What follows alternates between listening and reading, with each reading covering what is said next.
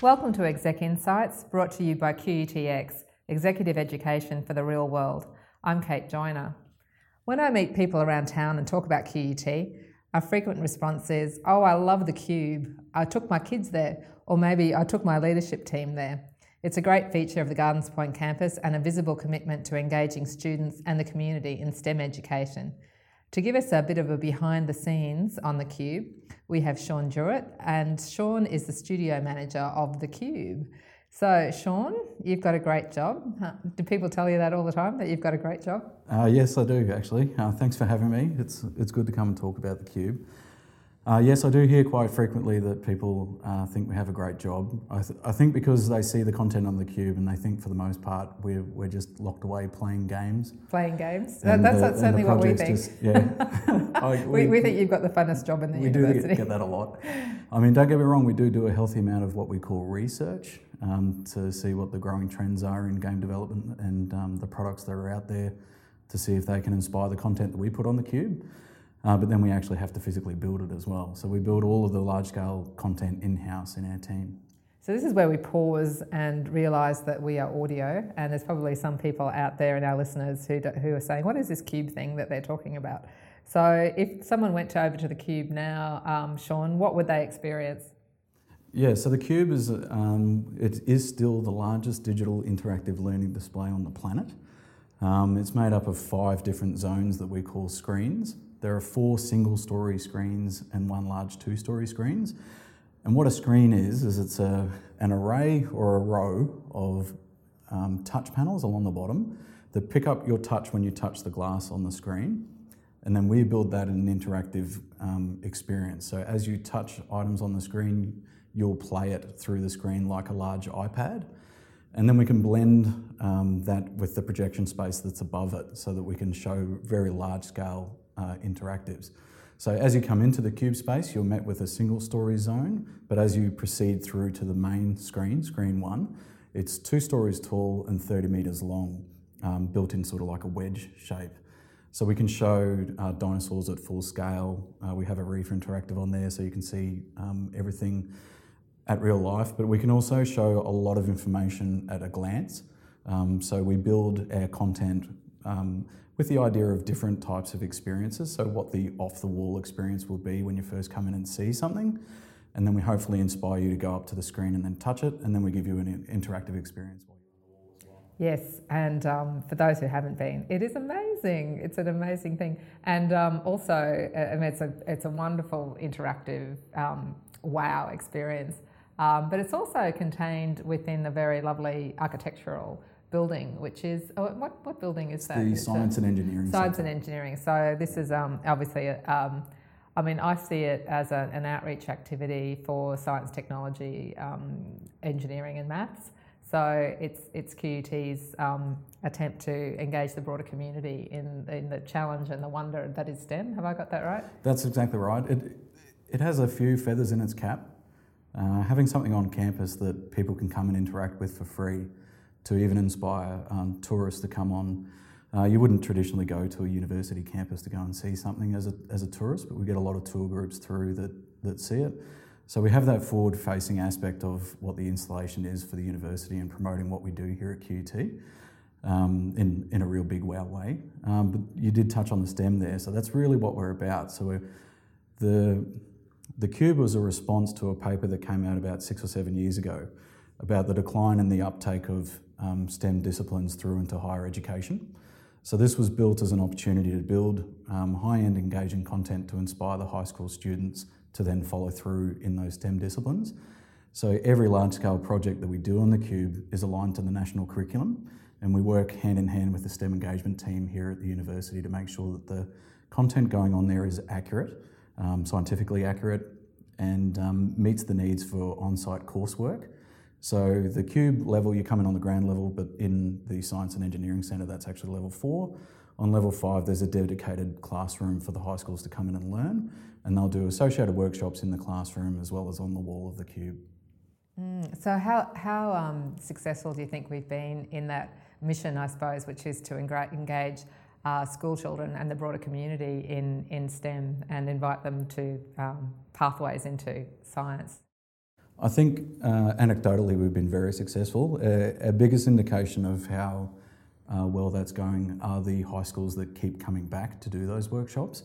So we've been running some of the older projects that have been on there for a couple of years now, and as a result of the workshops associated with those older projects, we notice a lot of the schools are coming back and bringing their 10s, 11s and 12s back repeatedly. Also, the demand is so high for those workshops. So for all the workshops that are offered through the CUBE experience, they're now booked up right through until the end of calendar year 2018. Wow. And the demand is very, very high for all of them. So we average 2 to 3 schools in every week for different workshops associated with the different projects. But then on the other side of that, the public and community engagement side, we see it all day, every day. We're still averaging a couple of tours, professional tours through the space each week, and then a couple of hundreds of people through every week, just walk-ins and visitors to the space. And we can see from observing how much of an experience and how much fun they're having as well. So yeah, it's great. So what's the key to making it so engaging? What are our strategies around that, or what skills do you have to bring to that? There's a few design decisions that we're very conscious of, and that is to allow people to have a safe experience. So when they do make the approach to the screens to touch it, they get immediate rich feedback, and you can't do anything wrong. So in a traditional game development sense, you would always have what we call fail conditions. So if you didn't achieve, you would fail and then have to go and start again. We don't design that way for the CUBE. We want everyone to have a very rich and open experience. And if we do want to inspire you to keep trying things again, you do it in a safe way. And we keep that, what we call that loop, really tight. So that you can spend, even if you only have a couple of minutes on the CUBE, you'll have an immediate rich experience. But then we build depth into our experiences as well, like our Codabot project that came out for Robotronica this year. You can spend a good couple of hours trying to program those robots if you get really deep into it. Mm. Yeah, well, there's obviously more to it than we see. We see the wonderful final product. But who are your colleagues in the CUBE, and what skill set do we need to make that happen? So the CUBE studio is broken into 2 parts. We all work out of the one office, but we have the day-to-day maintenance and operations of the space, because it's our job as well to keep the CUBE open. So we're actually open 7 days a week, 10 a.m. till 4 p.m, and it's open free to the public. So we need to make sure that the lights are always on, we're ready to go to welcome people in. So we look after the hardware and the software behind the systems. So we have an AV technician who also manages the corporate events that we have in the space, and we have a systems administrator that looks after the back-end software. That's one side of the team, and then we have the development arm of the team. So we have 2 software engineers or programmers. We have 1 content designer and 1 digital artist, and then myself over the top is like the production manager that oversees that. So in the big scheme of things, it's quite a modestly sized production team for the content that we do. So we're able to employ a lot of veterans from the industry, so we can get things done quite quickly and get them up there. It's funny to think of veterans of the industry, because you think it's not really an industry that's been around long enough to have veterans, or am I wrong?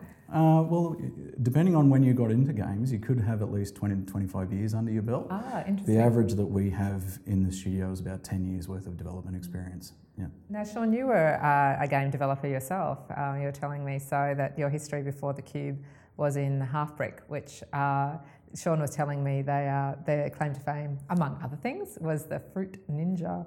So it was a pretty straightforward game. Fruit would come up on the screen and you would slice it with your finger. So your finger was the blade. And one of the highest downloaded apps of all time now. So over 1.5 billion downloads. And developed right here in Brisbane. That's right, homegrown talent here in Brisbane. Was that the one that David Cameron was caught playing? I think in Parliament he was caught playing Fruit Ninja. That's right. Yeah, that's so we were pretty happy good. when we saw things like that. Yeah. Of it being picked up like that. We even had a nice story where Antonio Banderas was doing the Puss in Boots movie through Shrek, and he thought that it would be a really good idea to put the cat in with the fruit. So we ended up making a movie tie-in version of that game as well. So that was pretty neat working with DreamWorks. That was a really fun period through my career. What period was that? That was just over 4 years ago. I'd been there for 5 years, before I came to QUT. And we saw a big shift from doing our own work for hire projects and contract work through to building our own IP. So I mentioned to you earlier that a lot of the larger studios in Brisbane were aligned to businesses in the US, and when the GFC hit, a lot of them unfortunately fell on hardships, and a lot of the largest studios in Brisbane, as a result, closed. Yes, because I remember we had a little bit of a golden period. That's right. With we really had in Brisbane. it was something that we thought was going to be a real high point for Brisbane, or something that we all looked to. But then the GFC took it with a lot of other businesses, small businesses. Yeah. Yes, but we were very fortunate through that period that we had enough time to make a shift. So we shifted onto the mobile devices and then came up with new IP like Fruit Ninja, and that kept us humming along. So the Brisbane scene has shifted to more of your sort of indie studios, so 5 to 10 person studios, but Halfbrick's still humming along and doing their thing as well. And obviously we were able to benefit from all those game development skills that you developed, Sean. Yeah. That's right. Yeah. So I was lucky enough that the Cube existed when I came to QUT. Yes, because there's only so many cubes in the world. That's right. In fact, we're the number one. Yeah. Yeah. It had already been built and it had its original batch of content on there, but then it was time to have a think about what the ongoing capabilities would be for the Cube. So that's why we reframed it into more of a development type studio, so that we could continually roll out and expand our portfolio of content, so that we weren't just relying on 1 or 2 projects and getting stale. So we're always looking towards what's next and what could be different on the Cube, but also trying to target areas in STEM that haven't really been addressed at the space yet. So what are we thinking about for the next 12 months with that in mind? Yes, well, we're doing... Without giving out too many secrets, I suppose, yeah. I don't want to give too much away. No. We haven't really targeted biology as such yet, so one of our next large-scale interactives will have a biology stream through that, so that we can target that back into the schools, and also some mathematics. I think we did have some, when I visited, it had some trigonometry or something that you could... So one of our projects, the Retro Arcade, we show the back-end maths for some of those programs, but we haven't really fully exploited that side of mathematics yet, so we're going to go a bit deeper in there. Amazing. So how do you, so when you're thinking about your annual program for the Cube, so how many different sort of displays would you have in a year? So we how much do you change it up? Yeah. Yeah, we try and release 1 large-scale interactive per year, but we've been pretty lucky that we've been able to do a couple each year over the last 4 years. We also have an artist in residency stream, which builds our portfolio of content by supporting artists to build for the space as well. Oh, I see. So there's a distinct line of work that's a digital artist as opposed to being like a landscape photographer. So a digital artist thinks of technology and interactive in an artistic form. But the digital artist that I refer to that we have in our team is the person that creates the visual assets. So for the dinosaur project, creates the dinosaur, makes that move. So all the visual aspects of that. So for the artists in residency, they don't have to stick to the STEM initiatives that we do in our large-scale content. So they can be a bit more artistic free with their ideas and coming up with those. Just come up with something that's aesthetically wonderful. Aesthetically pleasing. That's their which we try to do as well to keep people in the space, but we still have to have that education slant to it. So when we're coming up with our next batch of ideas, there's a few aspects to that. We need to make sure that it's engaging to anyone coming into the space, but then specifically hitting those STEM initiatives. So we pitch our ideas into a pool of ideas. We've in the past had expression of interest calls as well. And then all of those ideas go up to the Vice-Chancellor and are approved at the Vice-Chancellor level. So Peter Koldrak... Does he? So he makes the final decision? He makes the final decision. So wow, all the large-scale interactives have gone across his desk and he's chosen them. And then he's also part of our stakeholder group as we roll out the content. How cool is he? He's very cool. And this is obviously part of his legacy to the university as well. Of course. Having the Science and Engineering Centre and the pool and the precinct over there at that end of the campus, it's great to catch people coming in over the Goodwill Bridge side, over the Brisbane River. It's great. It is great, yeah. So you've got a program coming up for the school holidays. There's probably many parents who'll be excited to hear that. We do, Yeah, yes. So what's on offer for the school holidays? So we offer a summer holiday program. It's free entry. Please just come on in. It's from the 6th to the 14th of January. We're having a big launch day on the 6th with a few extra things, but you can come in and you can experience the Codabot project. You can learn a bit more about the project itself and a bit more of a deep dive into coding. What's the So Codabot allows you that's right. to fit out and code your own robot live on the wall. So we've built our own in-house coding language that's based off a program called Scratch that the students learn in school, in primary and secondary. So you can come in and you can attach like a plastic sensor. You can tell the robot to go and search for plastic, pick it up and drop it in the right bin. So all the robots are working in a communal recycling plant. So we're covering a few things there. We're showcasing QUT's robotics initiatives. We're giving a safe environment for people to be able to upskill on coding and sort of break down the stigma around coding and what it is. So it's a logic-based problem-solving system that we built. And then showing the human endeavour of recycling, we give you some information around that as well. So it ticks a lot of boxes in that project. So you can code your own robot and see it operating in the cube? In the cube, yeah. Wow, that's amazing, yeah. And you also mentioned there's a tie-in with the museum. That's right. So the Art Museum has some experiences for that holiday program as well. There's also more complementary experiences. There's a tank VR project, so you can put on a VR headset and in a virtual world drive a real remote controlled tank around, and that's really neat as well. So there's a lot of little different activities that happen if you can't actually get on the cube walls straight away. There's probably about 10 to 15 experiences for that holiday program. And it's air conditioned, it's free. And can grown-ups come too? Absolutely, everyone's welcome. Yep, we'll take and all the academics, we'll be so there. Yes. That sounds absolutely fantastic. So now, Sean, this is a question I ask every guest to sort of tap into their mind, I suppose. So what are you reading currently? Are you a reader? Not so much. It's mainly for us and what we do, it's keeping a finger on the pulse of what's out there in the games world. So a lot of the things that I do actually read are websites like Gamasutra, Kotaku and Destructoid to see what's really popular out there, but also what's not going well, and a lot of cautionary tales from developers on those websites as well. So it's not always sunshine and rainbows, but it's good to hear what's out there as potential gotchas as well. So a lot of learning experiences from other developers and a lot of knowledge sharing on those sites as well. So you like to see what's out there in gaming generally, yeah. That's right, and see where we should spend our research time. Your research time. Yes. And what personally excites you about this space at the moment?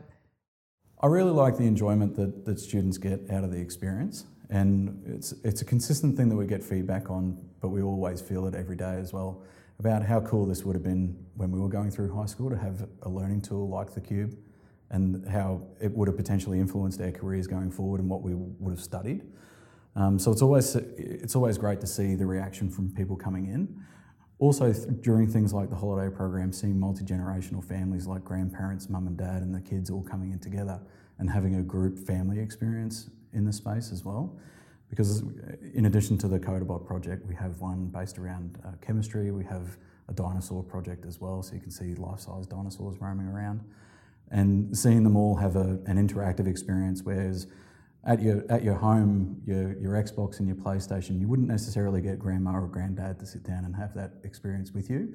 It's more of a solitary thing, whereas we hit mass market with the size of the Cube and what you can do with it. We can all do it together. Yeah. That is so fantastic. Well, I've learnt so much in just the short amount of time that we've had together, and the Cube's honestly a couple of hundred metres from where I am, and I've probably visited it only a few times. So I'm certainly going to get over there a little bit more, and hopefully I'll see you there.